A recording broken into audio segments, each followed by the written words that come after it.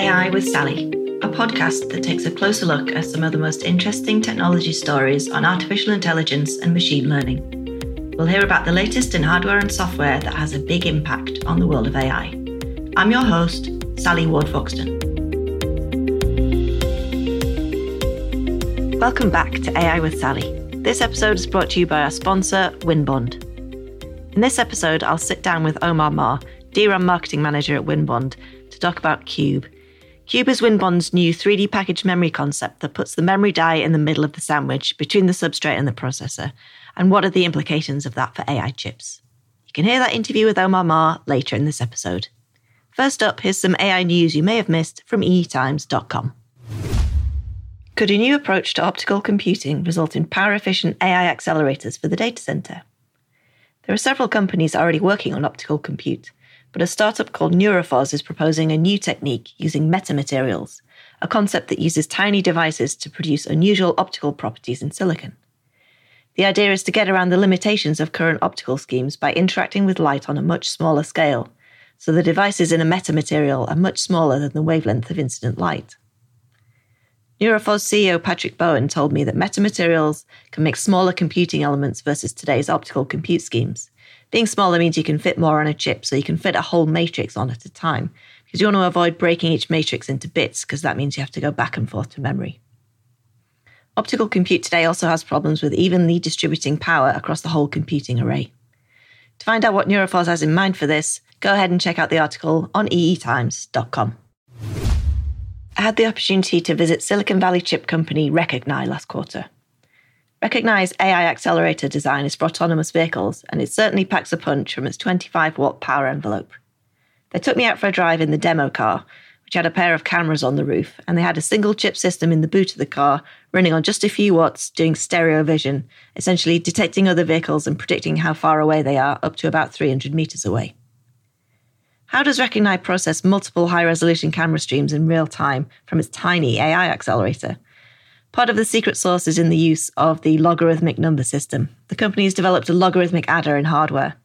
On top of that, the company does some clever maths. They have a technique they call clustering, which allows up to 100 million weights to be held in the 16 megabytes of on-chip memory. Clustering entails nudging the model weights into clusters that can be bucketized. So they might bucketize 100 million weights into more like 4,000 different values. This is how they make big networks fit on their very small chip. For more details, head over to eetimes.com to read the full article. Also this month, TensTorrent has open-sourced its bare metal programming stack, Metallium. Similar to NVIDIA's CUDA, the idea is to allow developers to access the hardware at the lowest level, so they can write their own customized kernels and fully control how workloads run on the chip. This is crucial for production AI workloads, where small efficiencies can be multiplied by the scale of the deployment, and also for scientific workloads. I also got a slightly deeper dive on the company's 10.6 core and how it works. TensTorrent also showed me Falcon 40B up and running on their 32-chip Galaxy system, and they finally made some dev kits available for their first-gen Grayskull devices. If you're interested in that, you can read the full article on eetimes.com. Memory maker Winbond has been cooking up something special for AI chips that use 3D packaging for processor and memory. It's called Cube, which stands for Customized Ultra Bandwidth Element. It's a memory die with a twist. It goes between the substrate and the processor instead of on top. There are several key reasons to do this, including better heat dissipation for the processor die and the ability to put coupling capacitors on the memory die to better stabilize the power supply to the processor. I spoke to Winbond's DRAM marketing manager, Omar, to find out more. Okay, very pleased to be joined by Winbond's Omar. Omar, welcome to the show. Thank you, Sally, and good morning and good afternoon, everyone. So we talk a lot about AI processors and AI compute on this show, but maybe let's start here by talking a little bit about what this AI megatrend is doing to memory technology. What are the trends for DRAM in particular, and how will AI workloads continue to influence memory technology going forward? Yeah, so we know AI right now is very hot topic. It's a hot topic and very popular. And AI, as we know, needs bandwidth. So you can imagine if, like people, if we want to be a smarter the bigger brand, it's actually the difference between human and the animals, right? So bigger brands, so more memory, more bandwidth is what we want, the AI wants. So basically, that is why the HBM becomes so popular. But for now, HBM is mainly for, I believe, is for those big computer or data center, supercomputer, such kind of machine.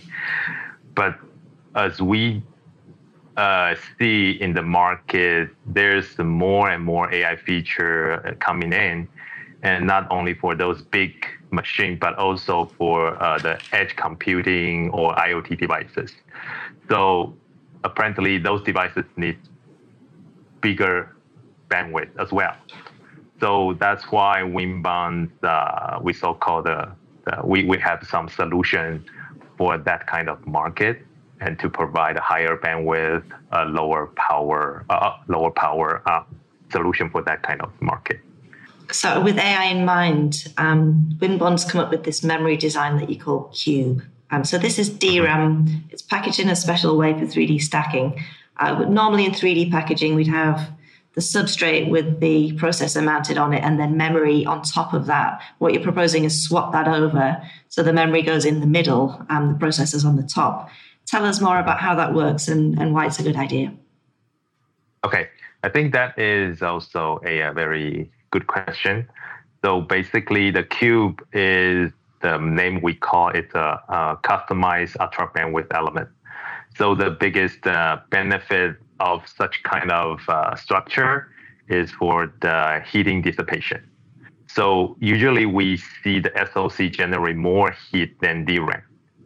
So basically, if you put SoC on top of the DRAM, they will have a good heat dissipation, and also easier for get out the heat from bottom or on top.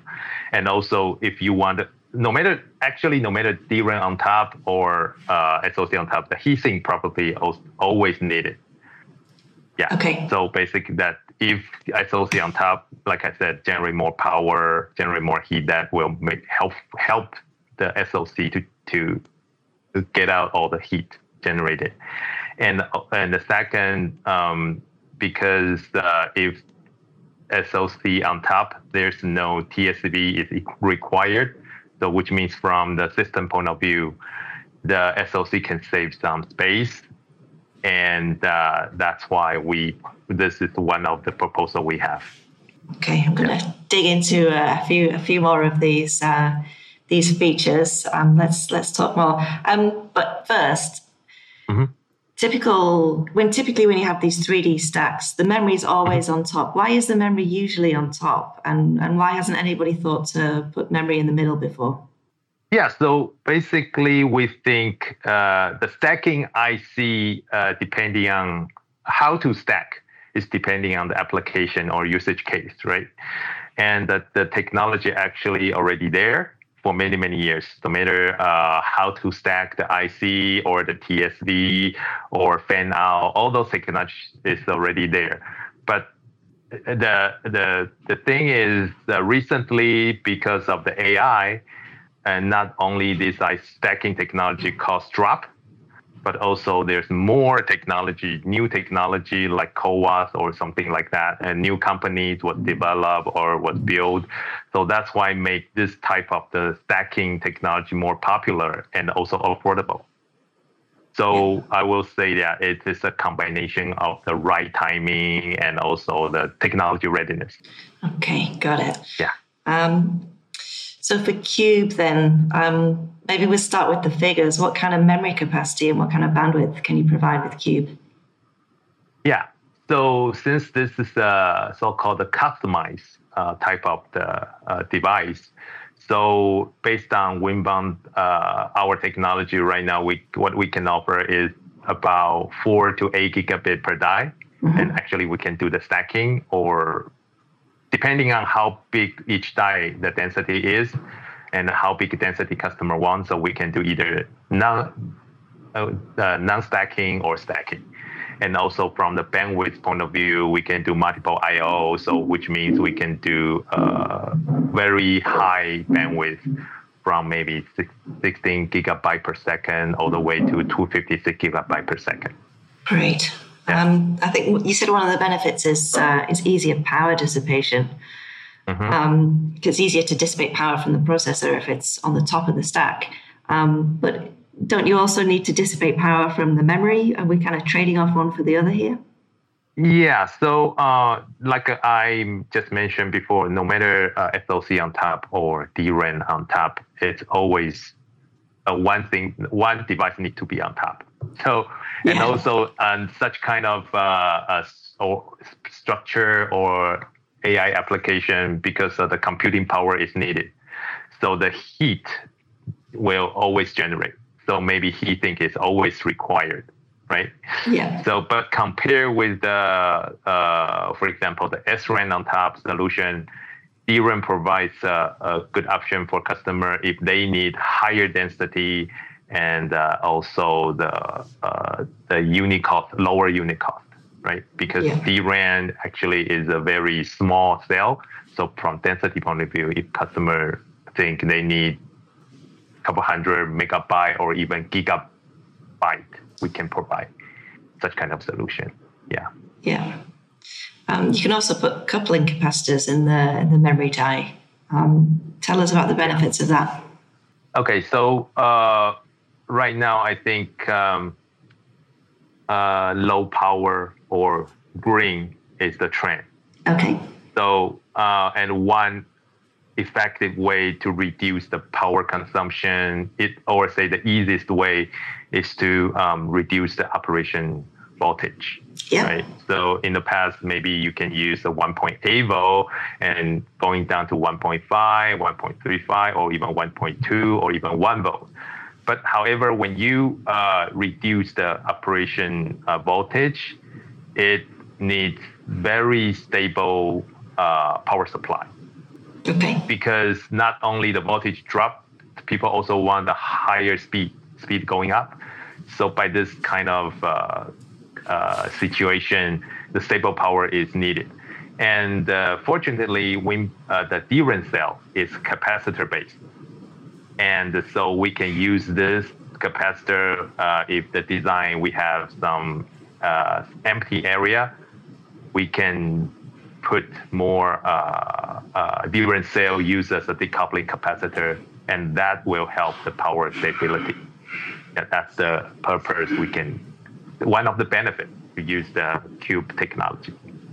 I'm going to go back to one thing you said on TSVs. It seems like if you don't need TSVs, if you don't need the via in the processor die because it goes on top, you need the vias then in the memory. So am I saving silicon area overall, and what effect does it have on cost? Yeah. So honestly speaking, TSV, no matter which on the SoC or on DRAM, that will make the chip bigger. Yeah. Right? Because you need some place to have the hole, the through silicon via for that kind of technology. So the area penalty always exists. But Winbond we invest our TSV technology. So if TSV is on DRAM side, SoC can save space. That is very important because SoC usually use more advanced technology. The cost of the mask, everything is very expensive. Yeah. Yeah, and also DRAM size, even though the DRAM size becomes bigger, and which means we have more room to have those so-called, we just talked about the decoupling capacitor. Yeah. We can put in those area. This is, I'm not sure if it's, I think this is another benefit. Even the DRAM dense area size become bigger. We can have more decoupling capacitor. And so from system point of view, the total cost increase might not be that big or even lower. I'm not sure because it's depending on customers' needs, requirement, and the design structure. But that is one of some benefit to have the SoC, to have the DRAM with the TSV. Yeah. So, okay, it depends. Yeah. Okay. Yeah, it depends, but we just show what's the benefit from our side. Yeah, of course. Yeah. So is each cube die? Do you have to custom make that for my processor IC with the via placement and so on, or do I have to design my SoC or my processor around cube? Yeah, so since the name is called customize, so basically not only DRAM need to customize, but also the SoC is also better to have a specific design to be able to meet the customer's requirement. So it's pretty much at this moment we will say this is not standard DRAM product. It's a customized DRAM product. Yeah. Yeah. Can you tell us anything about the process when you work with customers to design this? Do they just send you their files and you design it, or how does that process work? Okay. I think right now the cube, since it's a customized design, so basically we have to work with the customer very closely. Okay. And also the customer right now we focus, I think it's mainly is the chip maker, the chip maker. So then they know what they need, and we need to work with them closely, knowing what's their application requirement, and then we build something for them only. Just like when you need the clothes, you can buy in the regular store, or you can find a tailor to give you a very good material, very good size, everything fit your needs. Yeah. So that's for different market and different requirements. So once the customer is ready to buy, do you supply it as die? Do you ship it to the customer's OSAT, or do they have to go down your route for assembly? Or tell me about how assembly works. Okay, so basically we will do our job. Actually, we are a DRAM maker. We have our factory technology, and since we work with customer closely, we can design a chip DRAM based on their requirement. So this is a customized chip. Like I said, our target customer is a chip maker at this moment. So we need to talk with them very closely. And then once we have our chip ready, we will ship our wafer to their assembly house. And then they can do assembly house or their foundry. Then they can do the rest of the assembly job. And we actually have some partners. So if they have any requirement, we can actually not only manufacturing side, but also Winbond can introduce some of our partner to the chip maker to see if they can also work with them. It's not like one company one-on-one business. Actually, we try to build a ecosystem. Yeah. You're pitching Cube for AI chips or for AI applications. Can you tell us why this Cube idea is particularly suited to AI or to generative AI in particular? Okay, so like we just discussed in the beginning, AI requires lots of memory bandwidth. So for example, right now, the HBM is a very good solution for powerful AI machine. And we see more and more AI feature will be implemented into the edge device or IoT device. So the bandwidth always the first requirement or the biggest challenge for that kind of devices. But for those devices, they also concern the power consumption and also maybe the cost. So we believe Cube technology is a better solution for this market segment. Yeah, to be clear, you are pitching this for edge kind of segments as well, right? Yeah, that's right. Because at this moment, the Cube we build is targeting medium to low density market, and those markets, I believe, for the edge device or IoT is very good enough. They don't have to spend lots of the money to have HBM. Yeah. And also maybe even if they have money, HBM is overkill. Yeah. Yeah. So, but for the real requirement, we actually need to talk to the customer closely. Yeah. Do you think we covered everything, or is there something you want me to add? I think it's good. It's a good start for the audience to learn something very simple from our Cube technology. And since we say the Cube stands for customized ultra bandwidth, so this covers two benefits we can provide. One is the customized, the other is bandwidth, ultra bandwidth. So if there's any interest, I think we can discuss more in the future, or if anybody is interested, welcome to come to Winbond, and we will work with you guys closely. Yeah. Got it. Thank you. Thank you very much to Omar Ma for the discussion on Winbond's Cube technology, and thank you very much to Winbond for sponsoring this episode. That brings us to the end of the episode. Please tune in again next time to hear more news and views on AI, machine learning, and the technologies that enable them. If you're listening to this on the podcast page at eetimes.com, links to articles on topics we've discussed are shown on your left.